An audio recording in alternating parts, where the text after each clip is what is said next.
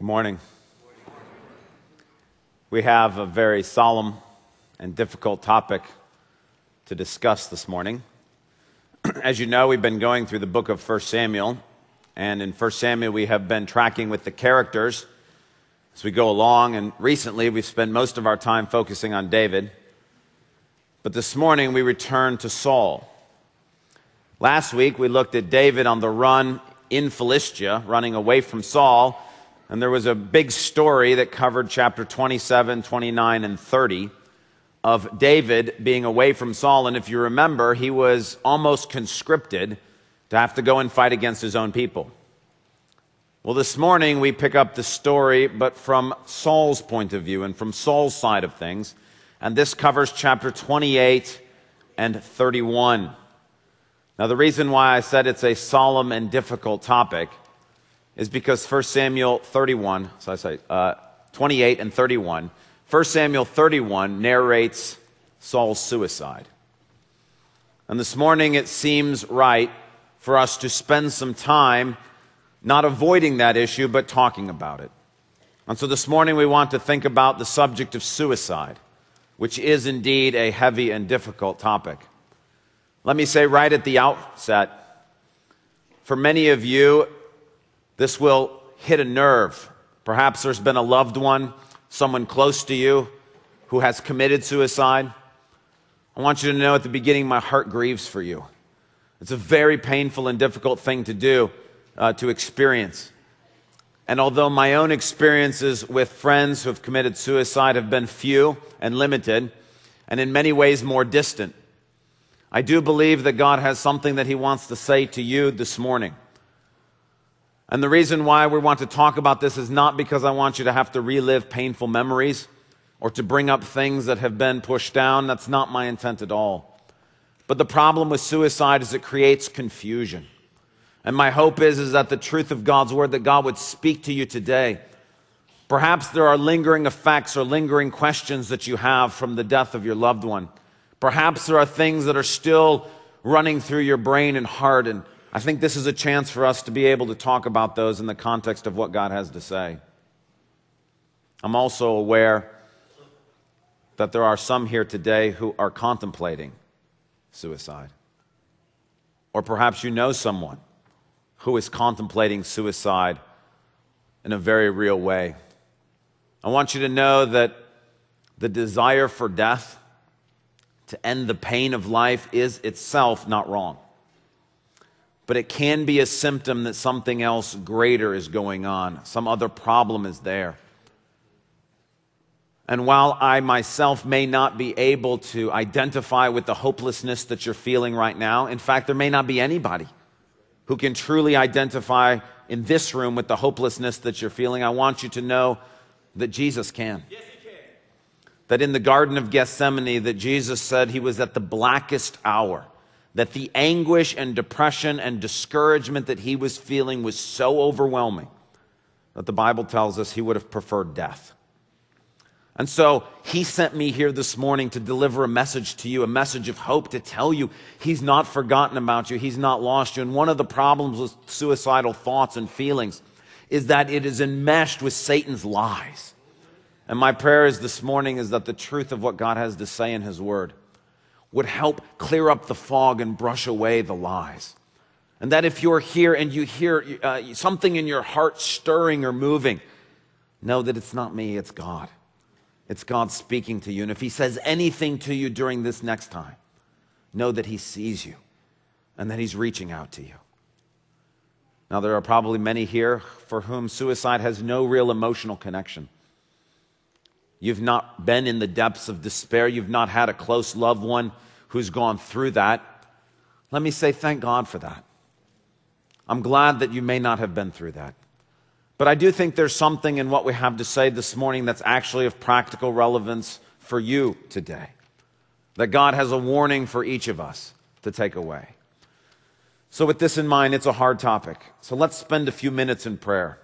Because I'm going to ask, this whole thing is going to fall apart if it's me trying to advise you about this. This will work if God shows up and communicates a message of hope. So would you pray with me? And if you want, while I'm praying, if you want to pray for people around you Maybe I know that there are people here who are struggling with this. And if that's not your struggle while I'm praying, maybe you want to pray as well, that God's Spirit would move in a powerful way. Let's pray.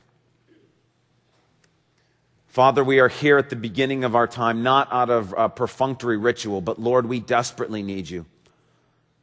God, I imagine that there are things that you have arranged so that this is the Sunday that you're going to speak to someone.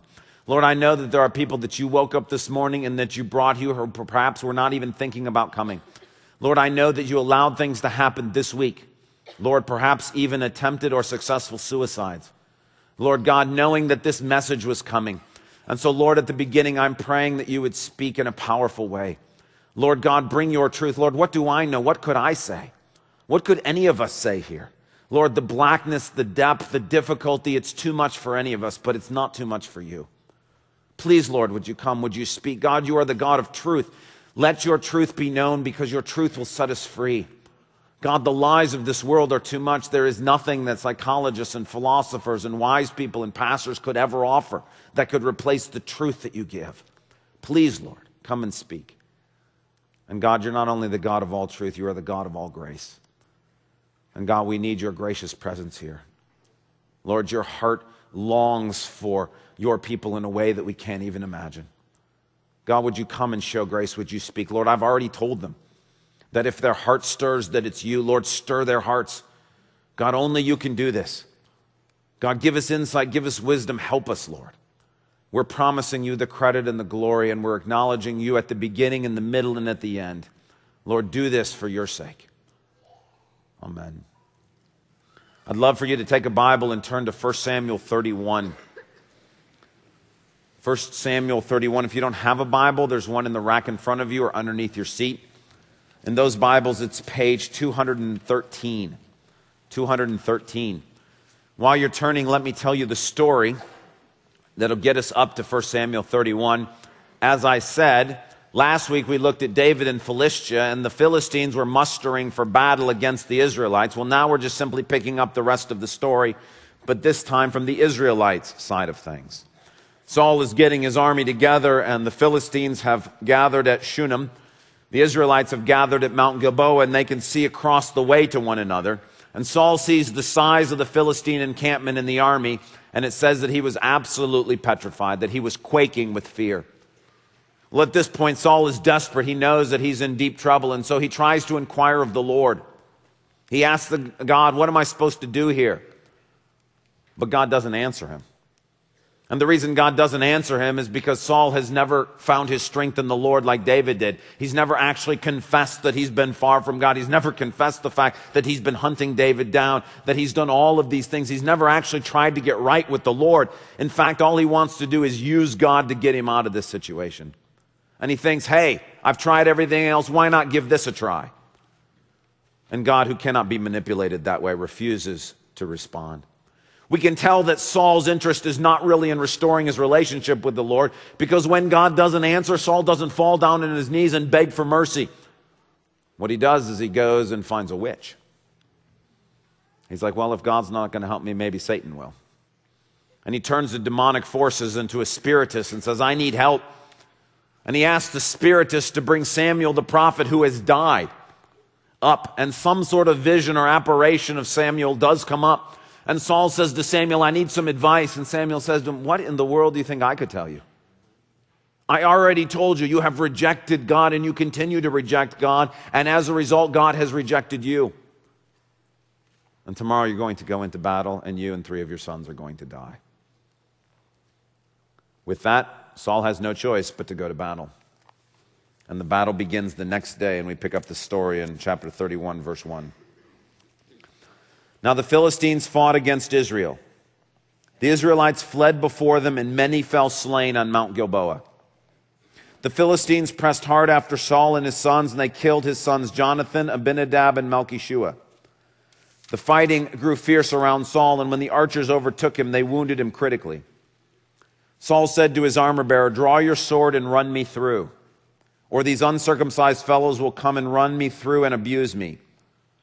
But his armor-bearer was terrified and would not do it. So Saul took his own sword and fell on it. When the armor-bearer saw that Saul was dead, he too fell on his sword and died with him. This tragic story of Saul's suicide allows us the opportunity to ask God 4 questions about suicide. First, where does the impulse for suicide come from? Second, why is suicide wrong? Third, is suicide an unpardonable sin? Can it be forgiven? And fourth, what are the implications for you and I today? First question, where does the impulse for suicide come from? Nobody wakes up one morning and decides, today I'm going to end my life. Neither does Saul. We've been watching Saul's life for many years now. And if we go back at the beginning, Saul was a great and mighty king. The Spirit was upon Saul and he did great things. But he has been in a slow, steady decline towards this point. And the wonderful thing about this passage, and the reason why I feel like it's so important to talk about suicide from the life of Saul is the one person that we know the most about who commits suicide. We can actually follow what happened in his life.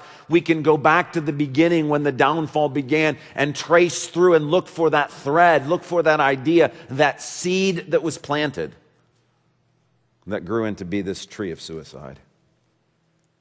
And as you remember, we've been walking through Saul's life. Although he started out great, in 1 Samuel 13, the descent began. And it began because he allowed his insecurities and his arrogance to overwhelm him. And in his conflicts with the Philistines, his insecurities and his arrogance began to dominate his actions. Then we saw that with the Amalekites, the fact that God had commanded Saul to approach battle and the outcome of battle in a certain way, and Samuel had communicated that clearly to him. But we read that Saul was more interested in pleasing people than he was in pleasing God, that he wanted everybody to like him and he didn't really care what God thought. And so Saul didn't obey God. And he did what was popular in the eyes of his men, but what was unpopular with God. Well, at that point, by quenching the Spirit, God's Spirit was removed from Saul and an evil spirit came to torment him. And in that tormenting, Saul experienced paranoia and great fear, thinking that David was going to try to steal the throne from him. And so Saul began murderous threats against David to pursue him.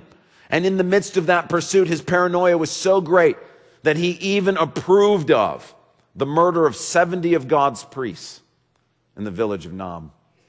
Here now we see that he's descended even lower than that. He's actually turned to demonic forces. He's actually seeking help from a witch and from a spiritist who is empowered by Satan. Now, if we look at Saul's story from 1 Samuel 13, where he begins his descent today, there is one thread, one seed that winds its way all the way through this stuff, that all of these things he's done has in common. And the thread is this: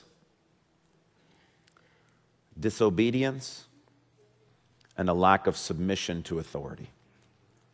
Disobedience and a lack of submission to authority. Now, when we talk about where does the impulse for suicide come from, I'm not discounting mental illness, I'm not discounting chemical imbalances and those sorts of things, but from the Bible's point of view, the seed that grows into the tree of suicide, that seed is disobedience and a rejection of the authority that God has ordained, both in God's direct commands to Saul and in the commands God has given to Saul through the prophet Samuel.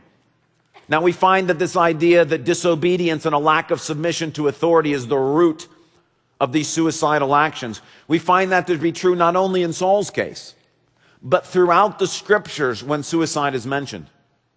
There are actually 4 stories of suicide in the Bible, 4 times that someone's suicide is narrated for us. The first is Saul. The second is Ahithophel, a man named Ahithophel. He's found in 2 Samuel 15 through 18. The third is a man named Zimri. His story's in 1 Kings 16. And then the fourth is Judas. Samson, who we're going to talk about later, is not a suicide. And I'll explain that in a little bit. But there are 4 narrated cases of suicide in the Bible. And all four have this same thread running through them, the idea of disobedience and a lack of submission to authority. I've already told you Saul's story.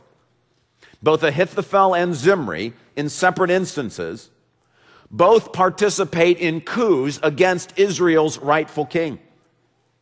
Both of them rebel against God's anointed authority, and both try to replace God's anointed authority with the person that they think should be king.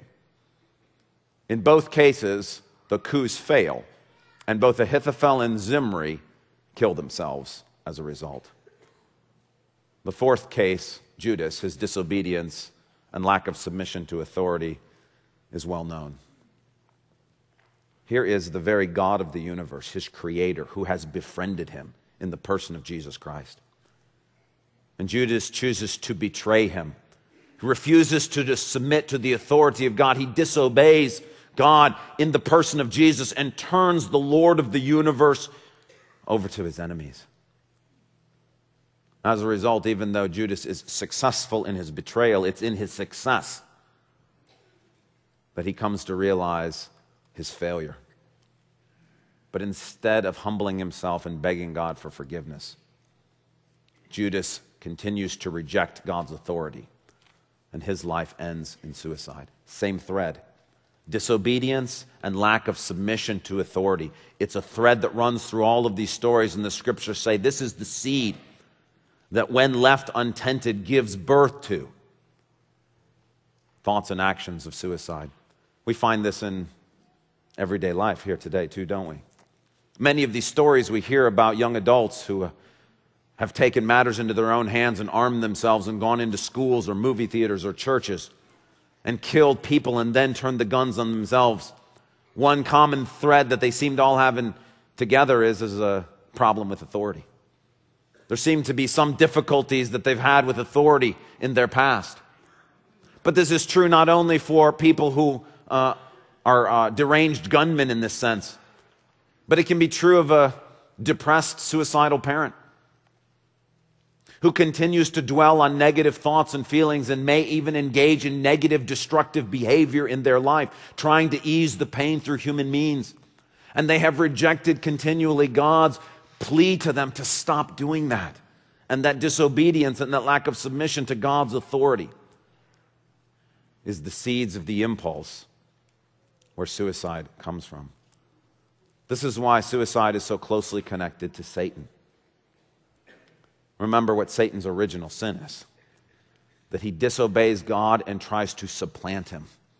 That instead of accepting that God was the authority over Satan, Satan rebelled against God.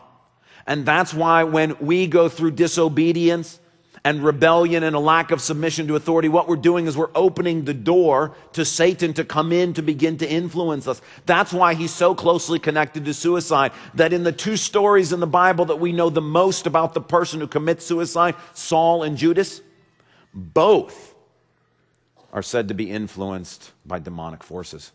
That Saul, right before he commits suicide, it's not an accident that the last thing he does is turn to Satan and Satan's power in chapter 28.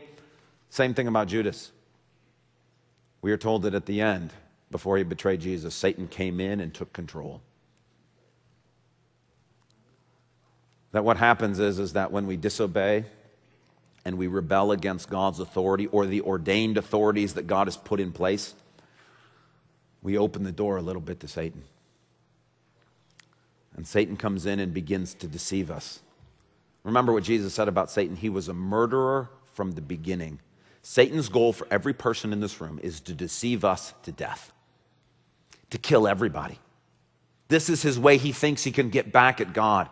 And so when we open that door through disobedience and rebellion, Satan steps in and he deceives us and lies to us and begins to manipulate us. And that leads to more disobedience and more lack of submission to authority, which opens the door wider to Satan, and the cycle continues. And that's what happened to Saul, until finally he reaches this point where he chooses suicide. Where does the impulse for suicide come from? The Bible says the seeds and the root of it are in disobedience and a lack of submission to authority, which opens the way for us to answer the second question. Why is suicide wrong? Some will tell you that suicide is wrong because it violates the sixth commandment, thou shalt not murder. You say, well, murder, but maybe if you murder yourself, suicide is self-murder. I hear that, but the problem is that the word that's used for murder in the Ten Commandments is a word that is only ever used in the Old Testament for killing somebody else. It's never used for killing oneself. That in these stories, that word is not used. So for that reason, I think that suicide is not actually a violation of the sixth commandment. It's not a violation of the command, thou shalt not kill. Why then is it wrong? Well, think for a minute about some of the thoughts that are associated with suicide. Thoughts of hopelessness, thoughts of despair, the idea that people would be better off without me, the idea that I'm a failure at life, the idea that this suffering and this pain is too much and that death would actually help everybody, that I'm a burden to everybody around me, that I'm all alone. Think about the thoughts that are going through that are associated with suicide. And the problem with those thoughts is we all have them. Every single person in this room has at some point had feelings of hopelessness or feelings of despair or discouragement or thought, man, I have really messed this up. Every single person in this room has had those thoughts. It's part of what it means to be human.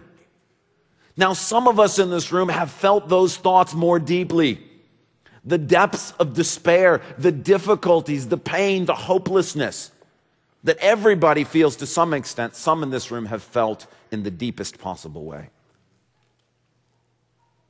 But for the person who actually takes action, who allows those thoughts to drive their actions, the problem is that person is playing God.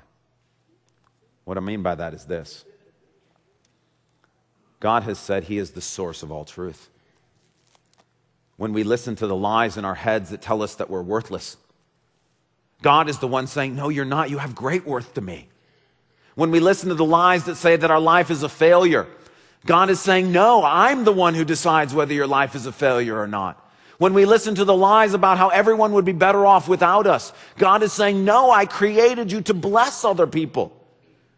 When we listen to the lie that there is no hope for us, there is no forgiveness, God is saying something that's the opposite of that. And the problem is that when we take matters into our own hands and we believe those lies, what we're doing is choosing to replace God as the source of all truth with ourselves or someone else or Satan as the source of truth.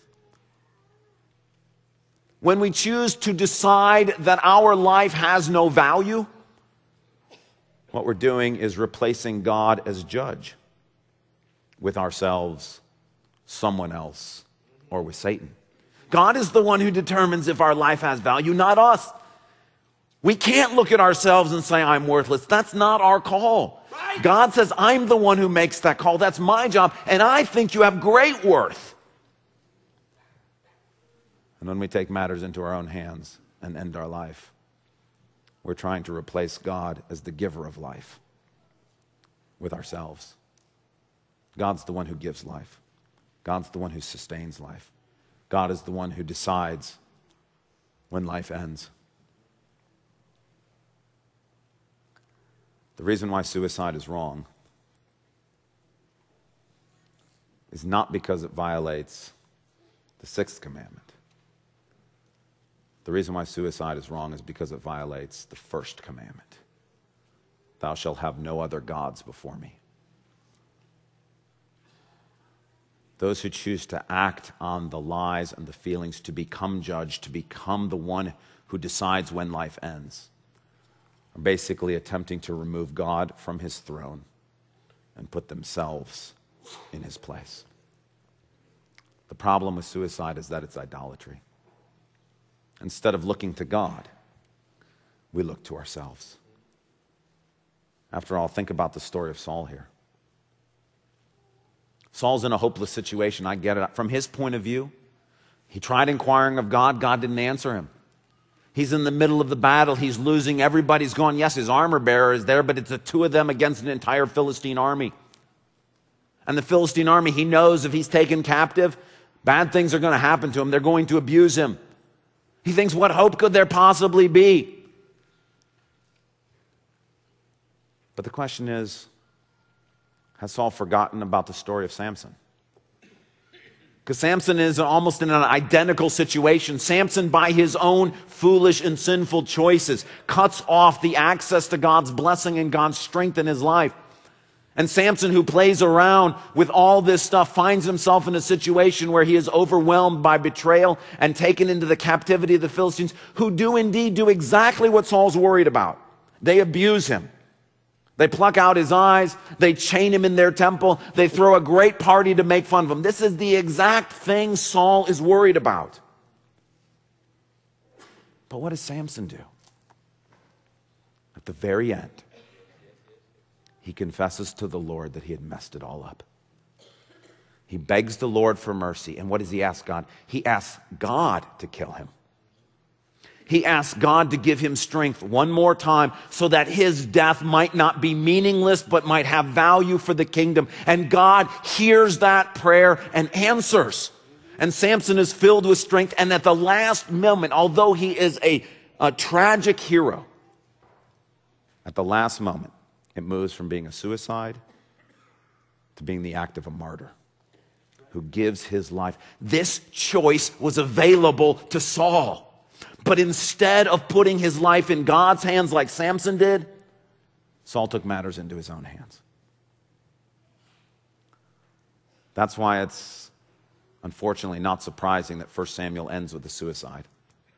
All year long we've been talking about 1 Samuel being about having an undivided heart for God, which means not taking matters into your own hands. Well, suicide's just the ultimate example of that. Instead of trusting in God, instead of saying, Lord, I don't see hope. There is no hope here. I can't find any hope, but you're saying there's hope, so I'm going to believe. Instead of trusting in God, we take matters into our own hands. For the teenager who right now is experiencing incredible depression and discouragement, right now, look, I know that what you're hearing in your head is that your life is meaningless, that you'd be better off dead, that people don't really love you, that you're alone in the world. I know that you feel like you have no friends at school maybe, or no friends at church. I'm not doubting that in the least. But what I'm saying to you is that God's saying to you, I do love you. That's right. You are not alone. I'm with you. There is hope. And that if you will leave it in God's hands, I don't know how he will rescue you. I don't. But he swore that he will. And an undivided heart says, I'm going to leave it with him. The same thing is true for the person who's facing a terminal illness. And the pain and the suffering has gotten so great that they think, why not just end this? Why am I going through this? What good could come of this? I don't want to be dependent on anybody else. I don't want to make my kids or my grandkids miserable or my spouse miserable. If I just ended it right now, it would all be over. It'd be better for everyone. But that's taking matters into your own hands. What God is saying is, look, you don't see the bigger picture.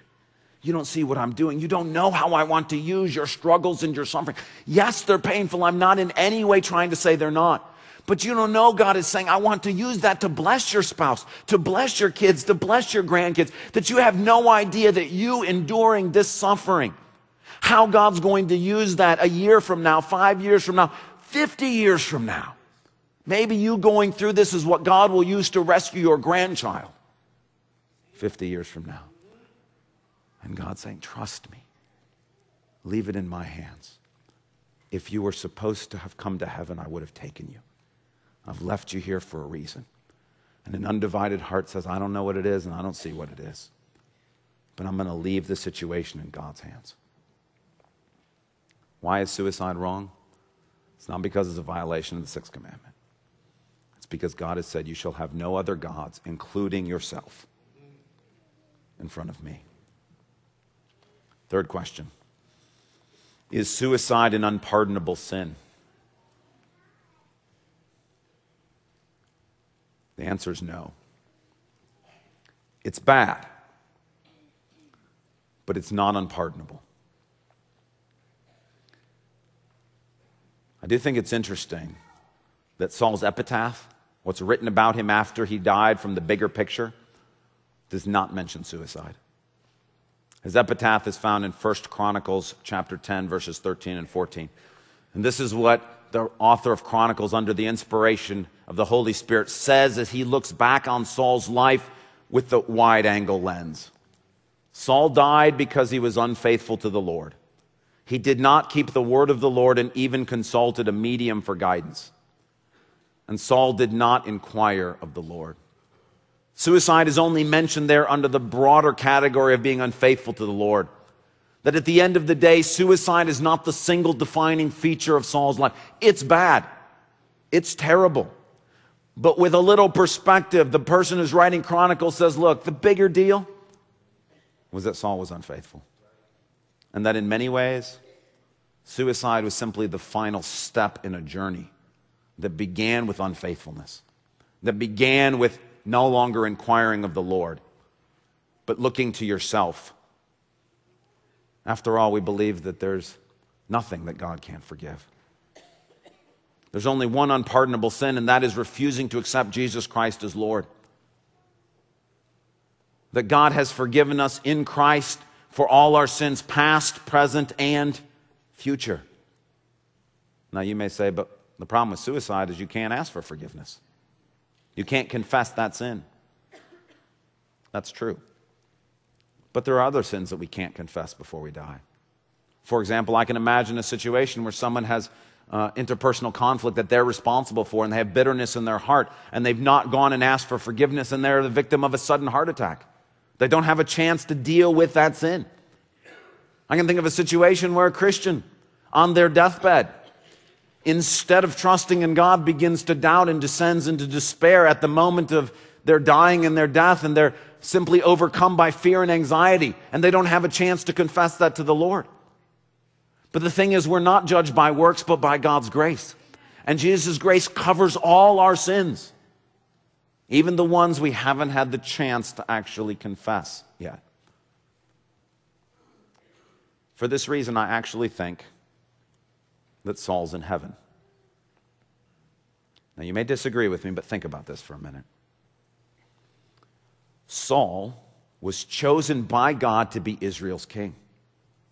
And we have told to us in the stories of Scripture that God used Saul in a mighty way. He started off as a superstar king, full of the Spirit. I'm not talking about somebody who's just a great general or leads people to lots of victory. It said that Saul was among the prophets, that God's Spirit came upon Saul in such a powerful way that he used Saul for great things, and Saul brought the people to the place of worshiping God. You can't do that if you're not connected to the Lord.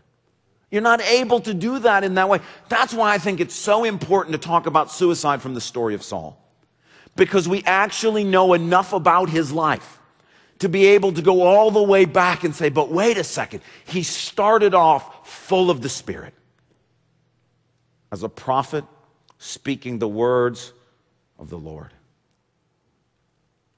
And so while I might be wrong, I think Saul's actually in heaven.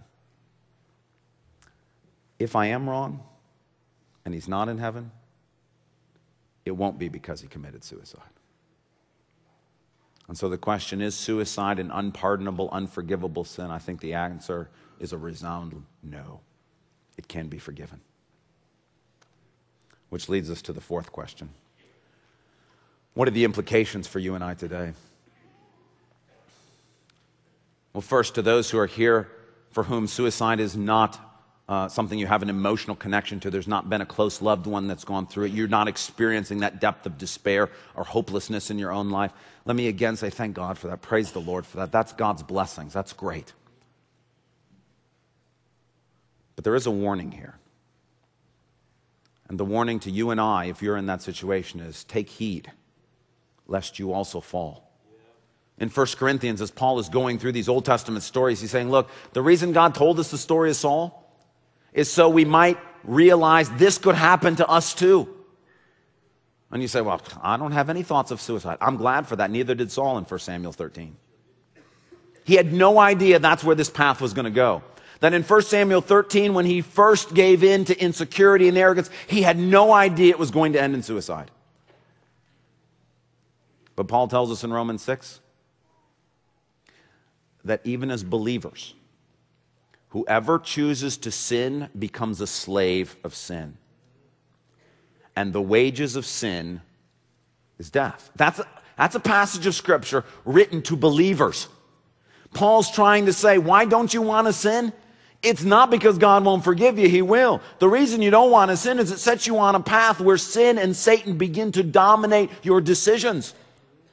And nobody thinks 1 Samuel 13 is going to end up in 1 Samuel 31. Nobody thinks that. But the wages of sin is death. This is the point. Obedience leads to life. Disobedience leads to death. It's always true. And the warning for you and I is, look, if you're involved in an adulterous relationship, please don't make the mistake of thinking that won't end in suicide. You're right, it might not. But it very well might. Because the wages of sin is death. If you're allowing bitterness to stay in your heart, please don't be so foolish as to think this could never end in suicide. It might not. But it might. Because the wages of sin is always death. Please don't think that if you stab your coworker in the back at work to get ahead, that could never actually lead to suicide. It might not. But it very well might. The wages of sin is always death. And what Romans 6 is saying, look, you think when you open that door you're going to be able to control what comes walking through. And you're not. And all Satan needs is that opening. That unconfessed sin, that disobedience, that lack of submission to authority. Yes, it may take some time. But this is where that road leads. And whether it's destruction in the form of suicide or destruction in some other form, God is very serious. Destruction is coming. And so the warning to you and I is praise the Lord if suicide's not right on our radar this morning. But please, be warned from the life of Saul. This is where this path goes. Second, if you're here and you do have a loved one who's committed suicide, you have a close friend, and as I've been talking, this has caused memories and painful things to come up. I want you to know, first of all, that if that person was a genuine believer, they're in heaven. That if they showed signs and the evidence of the Spirit, I'm not talking about somebody who just says, yes, when I was 5 years old, I asked Jesus into my heart. That's great. I'm talking about somebody who, like Saul, shows the evidence of the Spirit. That even in Saul's life, as he was descending into chaos, there were still glimpses of conviction when David confronted him. And Saul said, you're right, David, I shouldn't be doing this. And there were times where he acknowledged God's plan. There were signs of the Spirit even then. That if your loved one was a genuine believer, that suicide did not separate them from the love of God. Remember, nothing can separate us from the love of God that's in Christ Jesus. Also, you need to know that whenever a suicide or something like that happens, the question inevitably arises. What if I had done more? What if I had made that extra phone call? What if I had said something? What if I saw some things? What if I did something? What if I was there? What if I hadn't been out of town when that happened? What if I had gone over there? What if I had just said one more thing? What I want you to realize this morning is that just like in Saul's life, the disobedience and the lack of submission to authority opens the doorway to some powers greater than you to come in. And that your loved one who committed suicide was not fully in control of their actions anymore. Now, I'm not exonerating, I'm not saying that they're not responsible, but I'm saying at this point in Saul's life, Satan is so far in the mix that it's difficult to sort out who's actually making these decisions and who's not. And look, Saul was warned. David warned him multiple times. Saul, you're on the wrong road. This leads to death. His own son Jonathan tried to warn him. Even the armor bearer who's there at the last moment in his own way is trying to warn him. And so please, I'm not saying don't warn, but I'm saying ultimately, Saul's not listening to anybody warning him. Saul's listening only to Satan at this point. And then I'm here to tell you, if you've done what God asked you to do, the fact that you're on vacation when it happened, the fact that you didn't make that second phone call, that's not the responsibility of why this happened. I do also want you to know that if you have experienced a suicide of someone very close to you, this is a doorway that Satan is using potentially to affect you. And what we don't realize is that sin brings death, but it brings death often to people just around the person who's sinning. Saul's armor bearer dies. Saul's sons die because of Saul's choice. And some of the irrational fears and discouragement and anxiety you may be experiencing may be a result of spiritual warfare that suicide opened the door for. I just want to tell you that we have experience dealing with this kind of situation. We've got people on our staff who can help you. And this morning, they'll be available down front to pray over you, to pray with you, to talk about the fact that maybe you've never actually dealt with that suicide of that loved one. Yes, you may be over it in some sort of sense, but not realize that Satan is using that to get to you, and that he's using that to fire his arrows at you.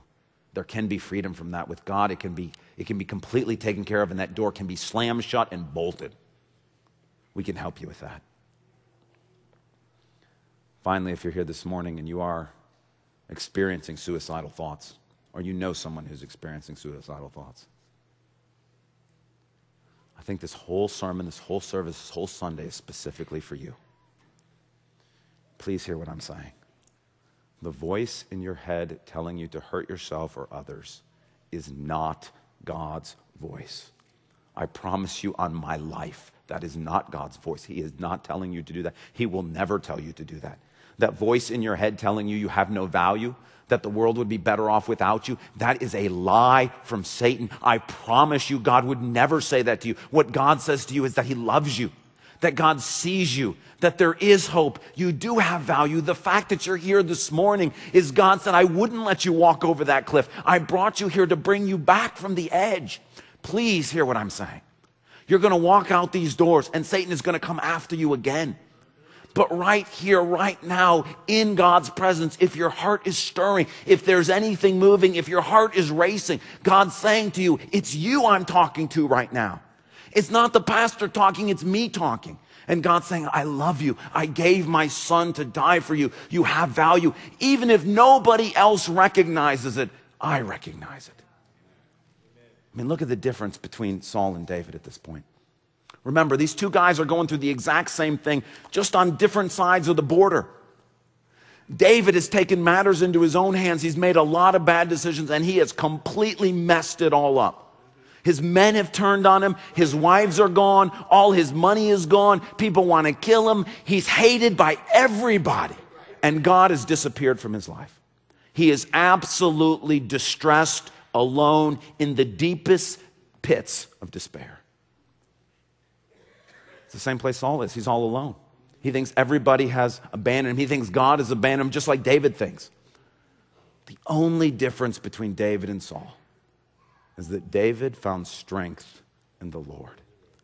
And look, I know that you're right at the edge. I know that you feel like nobody knows the hopelessness and the despair that you're in.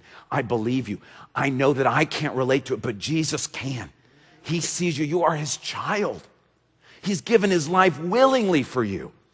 Just like David, all you have to do is decide I'm going to find my hope in the Lord and not take matters into my own hands. And if you do, God will pull you back from the edge. God will rescue you. It's never too late. Remember the thief on the cross. This guy had messed up his whole life. He's moments from death.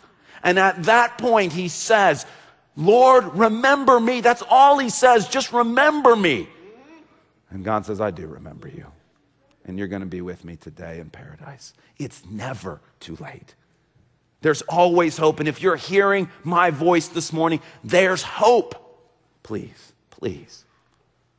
After the service, when I sent out this topic in email and asked the elders and the staff to pray for this, people volunteered and said, I want to be there to talk to anybody. We're going to have people down front here from our staff and from our elder board. People who have attempted suicide. People who have loved ones that have committed suicide. People that understand the depths of despair. They volunteered.